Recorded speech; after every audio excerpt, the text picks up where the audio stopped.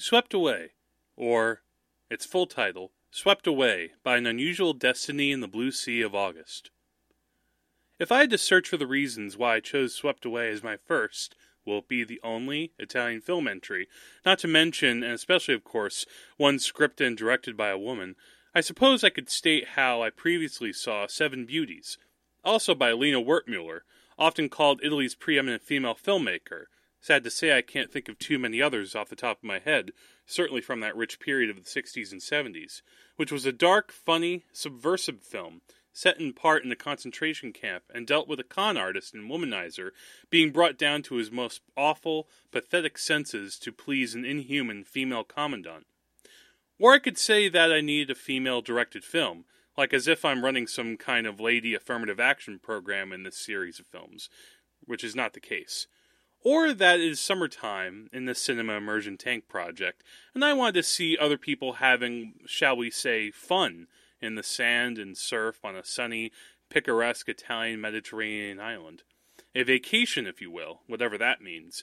And maybe by the end of this analysis, we'll understand more about vacations in general. The real answer is probably more disappointing, but it's still true. I was watching a review by online critic Todd in the Shadows of the remake of Swept Away, the notorious 2002 film by Guy Ritchie and Madonna during the early years of their tempestuous marriage. I should say I assume this. I haven't seen the remake yet. He brought up the original and showed some clips. He compared the two films, and I started to be heavily intrigued by what he was showing in brief. A film where a man hits a woman over and over once they get into their, quote, paradise setting. They end up falling in love, or what appears to be that, and by the end, after they're rescued and he tries to get her to return to the island, she runs off without him.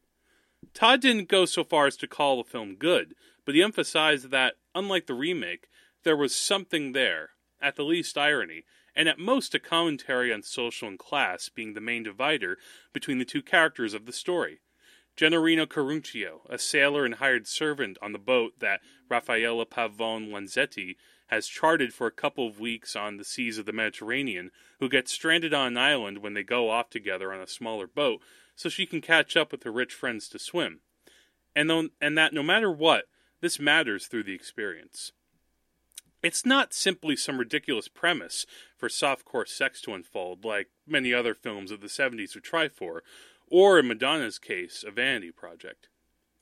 I found that social commentary, satires in particular, are ideal for the Cinema Immersion Tank series, when the filmmakers try to find ways to talk about society that straightforward comedies or dramas can't always get to, and often satires can combine drama and comedy in such a manner that is destabilizing to form, and that is heady and odd, and even perverse in the face of all the world's norms.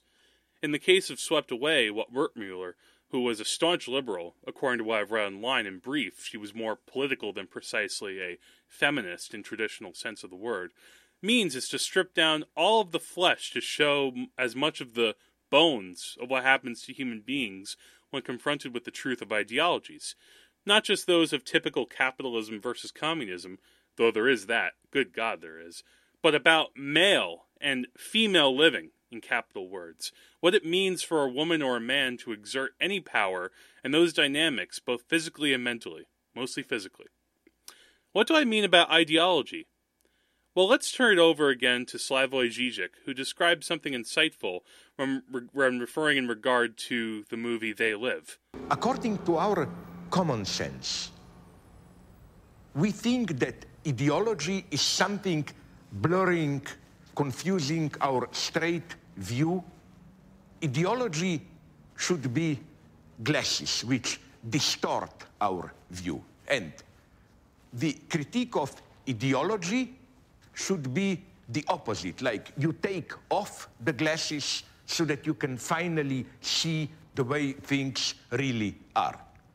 This precisely, and here the pessimism of the film of They Live is well justified, this precisely is the ultimate illusion. Ideology is not simply imposed on ourselves.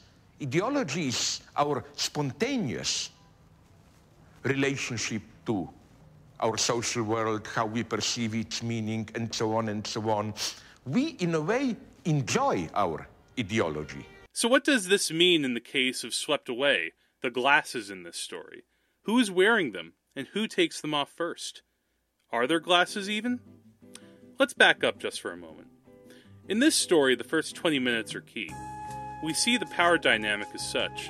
Raffaella is the wife of a wealthy man, though we don't see the two really interact. Oddly enough, the one point when after saying she says something outrageous, he comments, "Enough with the Marie Antoinette routine."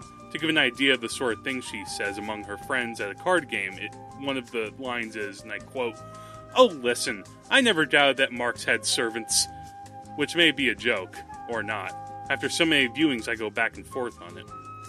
She doesn't mince words when it comes to how she treats the help. When Gennarino comes over with a pot of coffee, she doesn't even ask to try it. She assumes it's not hot and demands it be made fresh. Does she know it's fresh or not? Who cares? The point is she can say this, and Gennarino can do nothing but grit his teeth and bear it. Indeed, the very first 5 minutes feature Gennarino in the background, occasionally looking up from his deckhand cleaning, as Raffaella and another friend, Pippo, discuss/yell at each other about a whole host of political points. A down and dirty argument about the Vatican, fascism, communism, capitalism, and so on. But does it mean anything? Does Raffaella believe all she says? I.e., the Vatican, ha! You kiss their ass, she retorts at one random point. Some of this may seem to make the audience have to have knowledge of what was going on in Italian politics at the time, but I don't think so. The point is more about how she has many opinions on things, and it all boils down to, I have money and power, and other people, well, don't. They're below me. Under his breath, Gennarino will say to himself, "Fucking industrial whore," or to that effect, and he is openly defiant of her, or tries to be in his way, when she demands to the boss of the ship that the sailors change their shirts since they, well, stink. Gennarino, in protest, puts on a different dirty shirt. When she asks if he's trying to be funny, Gennarino slinks away from a possible confrontation. "I just fuck up," he says. He can complain to his boss or bitch to his coworkers, but actually talk back to her? Heavens no. But then it's past minute 20, first act ends, and they get on the smaller boat, and the motor stops working, and they can't get help or find a way out of the predicament of being on the desert of the high seas. Even here, he still acquiesces to her. When he does finally fix the broken motor after a day of work, he passive-aggressively says she should say where to go, to which he responds she has no idea. Is Gennarino doing this out of increasing frustration? One could almost picture a little sidebar next to his head like in a video game, where every snide remark Raffaella makes about what he isn't doing adds another notch until it overflows past the breaking point. Or still adhering to the power dynamic. It gets tougher when little things mount up, like spending hours to catch a fish that he first lets her try when he catches it, to which she barely tries and tosses overboard. "I would have eaten it," he moans. Or when she accidentally loses a whistle to alert a bigger boat nearby. Whoops. And then it comes time for the island they come upon. He searches it, no one there, he tells her, he checks. And then she says one more thing. One extra little remark that sends him into a "say that again" moment. And the snap happens. Curses fly, arguments and loud streams of obscene words go out of their mouths, both of them. But the changes happen, the reverse of the power dynamic. Right? I thought about what it means when people have to confront the context of their ideologies. Of course, there's this sense that this may all be a ridiculous farce on the part of Wertmüller, and she plays this up for big laughs on a first viewing. I found myself howling with laughter for the first few minutes on the island, when Gennarino first tells off Raffaella, and mostly because of how obscene he gets, and what he strings together. Even at one point, social democrat whore comes out, which sounds like a contradiction. Isn't that what he is? But then it's Italian politics, so let's let that go. And there's even a sense that this may all be fodder for what Wertmüller will get to eventually, which is all the lovemaking and sex between the man and woman following the bickering and power dynamic change. He is now the boss because he can do things she either can't or won't do, like make fires, swim and hunt for fish, hunt and kill rabbits and any other animals on the island. It's not a survival type story in that sense, and part of the trap, which I'll get to in a moment, is how self-sustaining their situation is. They don't have to be rescued, per se. It's important to note the look of these characters, too. Gennarino is played by Giancarlo Giannini, who has wild, bushy hair and a big black bushy beard, and eyes that are big and can look menacing and give you a "are you fucking kidding me" expression in less than half a second. His voice is gravelly, too, which may be how Giannini sounds, actually, but I don't think it is. The more I listen, and it may be dubbed anyway, as Italy tends to do, they didn't shoot live sound on their productions, generally speaking, the more I hear an exaggeration, like a possible cartoon on Italian communists. Mariangela Mulatto as Raffaella is ideal at being the trophy wife. Attractive, maybe in her stuck-up way sexy, closer to a Lady Gaga in looks than Madonna, with a touch of gulp and Coulter. Yeah, she popped into my head. Maybe more so for lines like she actually says at one point on the tiny boat. I'm not fucking joking. "We may meet that delightful Gaddafi," as in the dead dictator of Libya. This is 1974, by the way, but I digress. Someone who has the surface looks down, and great dark skin, and voluptuous breasts, but a fairly empty core. Terrific at playing stuck up, but what's impressive is when she's not talking, how communicative she can look. She, as well as Giannini, find a lot to be able to convey when Mertler just lets them look on and think for a few moments, or look at each other without saying anything.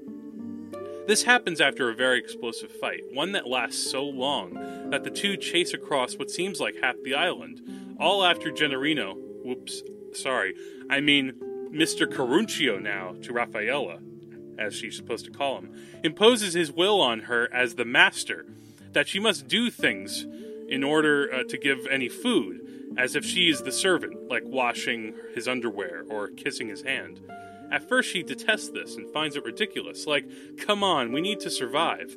But as he reminds her over and over, it's she who's been the terrible person for all the time previous, him the doormat under which he wiped her feet. And then finally it crosses over into the sexual as part of the notion of ideology at the center. He is the man. He should have this power and domination. And Raffaella goes for it. She likes it. She wants more. One kiss in the midst of a almost rape at the end of this giant fight that features him hitting her over and over for the sins of society that he levels on her. It's, what's going on in this movie? Are we suddenly into the erotica now? It's simple enough to say Swept Away, the original Wertmüller film, is trashy. It may just be. But digging deep into this film, the layers reveal themselves, meaning on top of meaning. Why does Raffaella give in to Gennarino, a man she's found at best a nuisance, and at worst an abomination? A, quote, southerner, meaning he's from the south of Italy, which is Sicily, basically, and which means to say he's part black.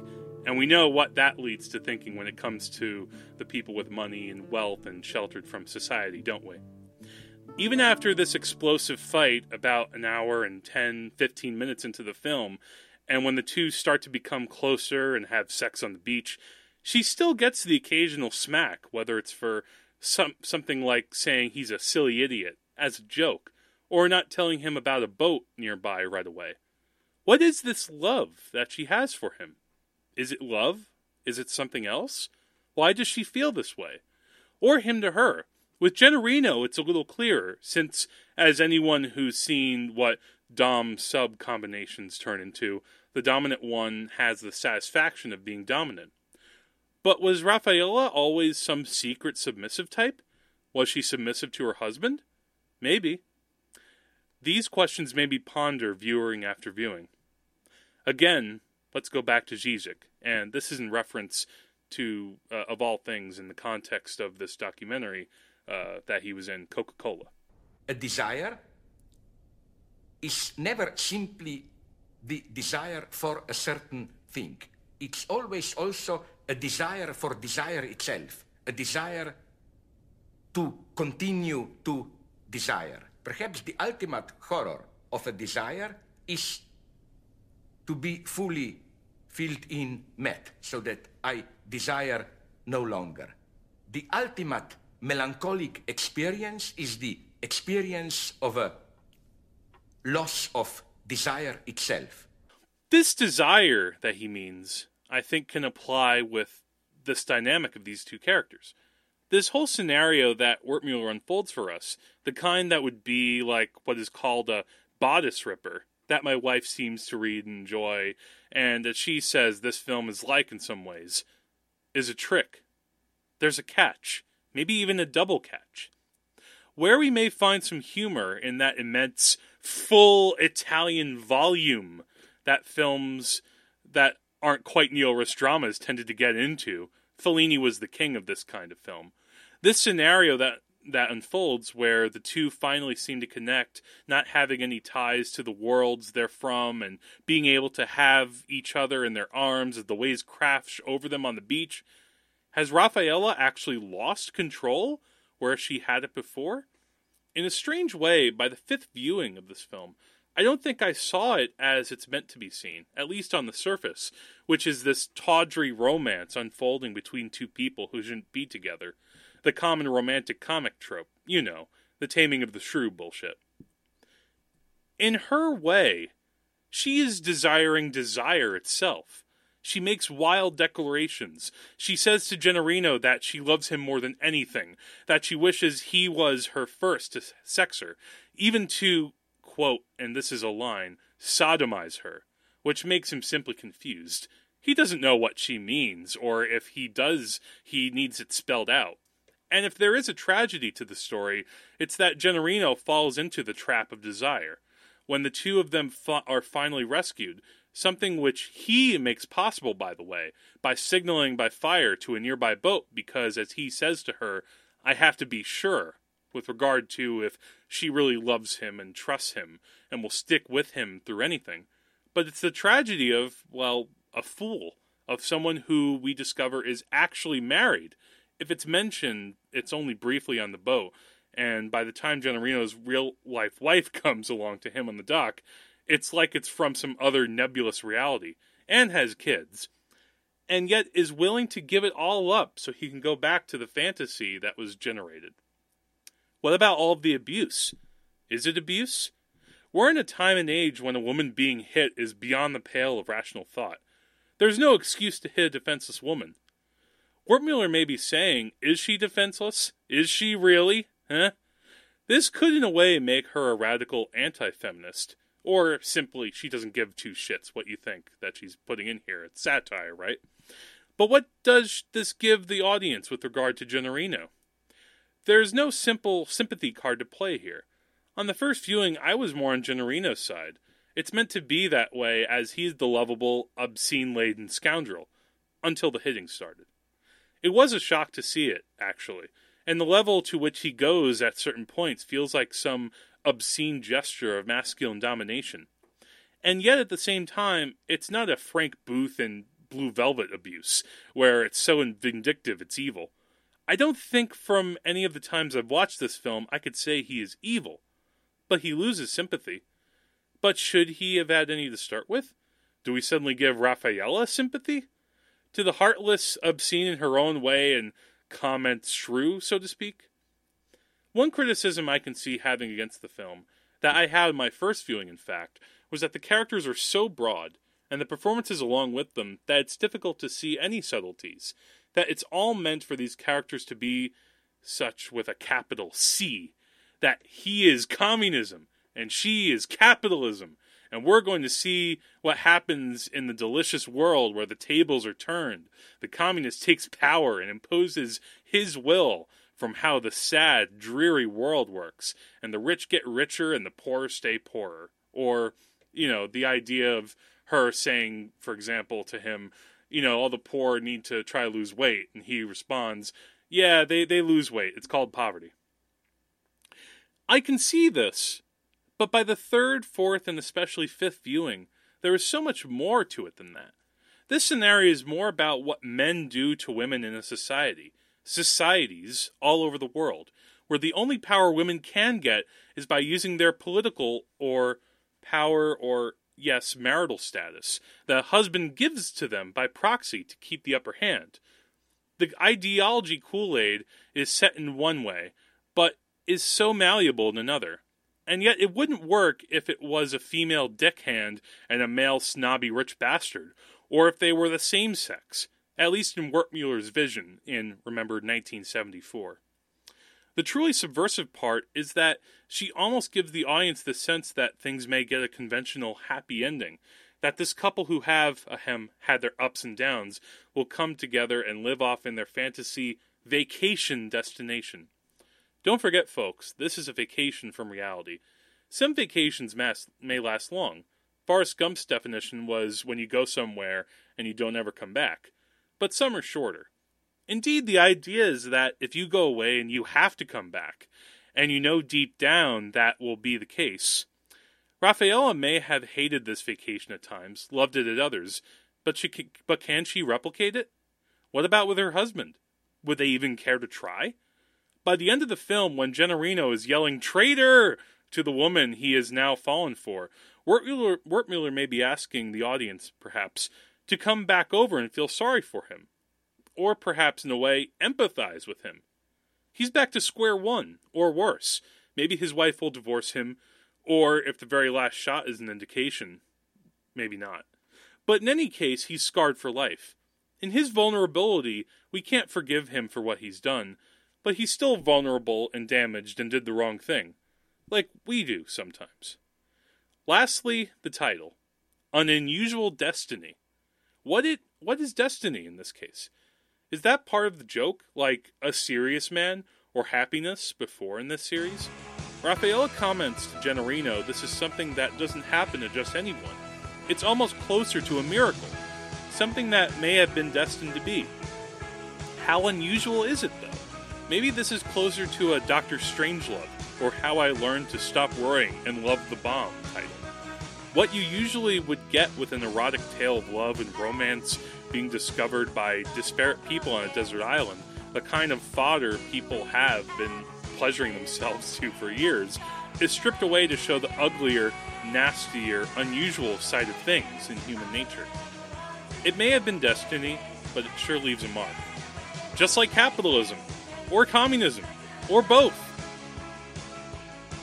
If you have any questions or comments about this episode of the Cinema Immersion Tank, please email us at wagesofcinema@gmail.com.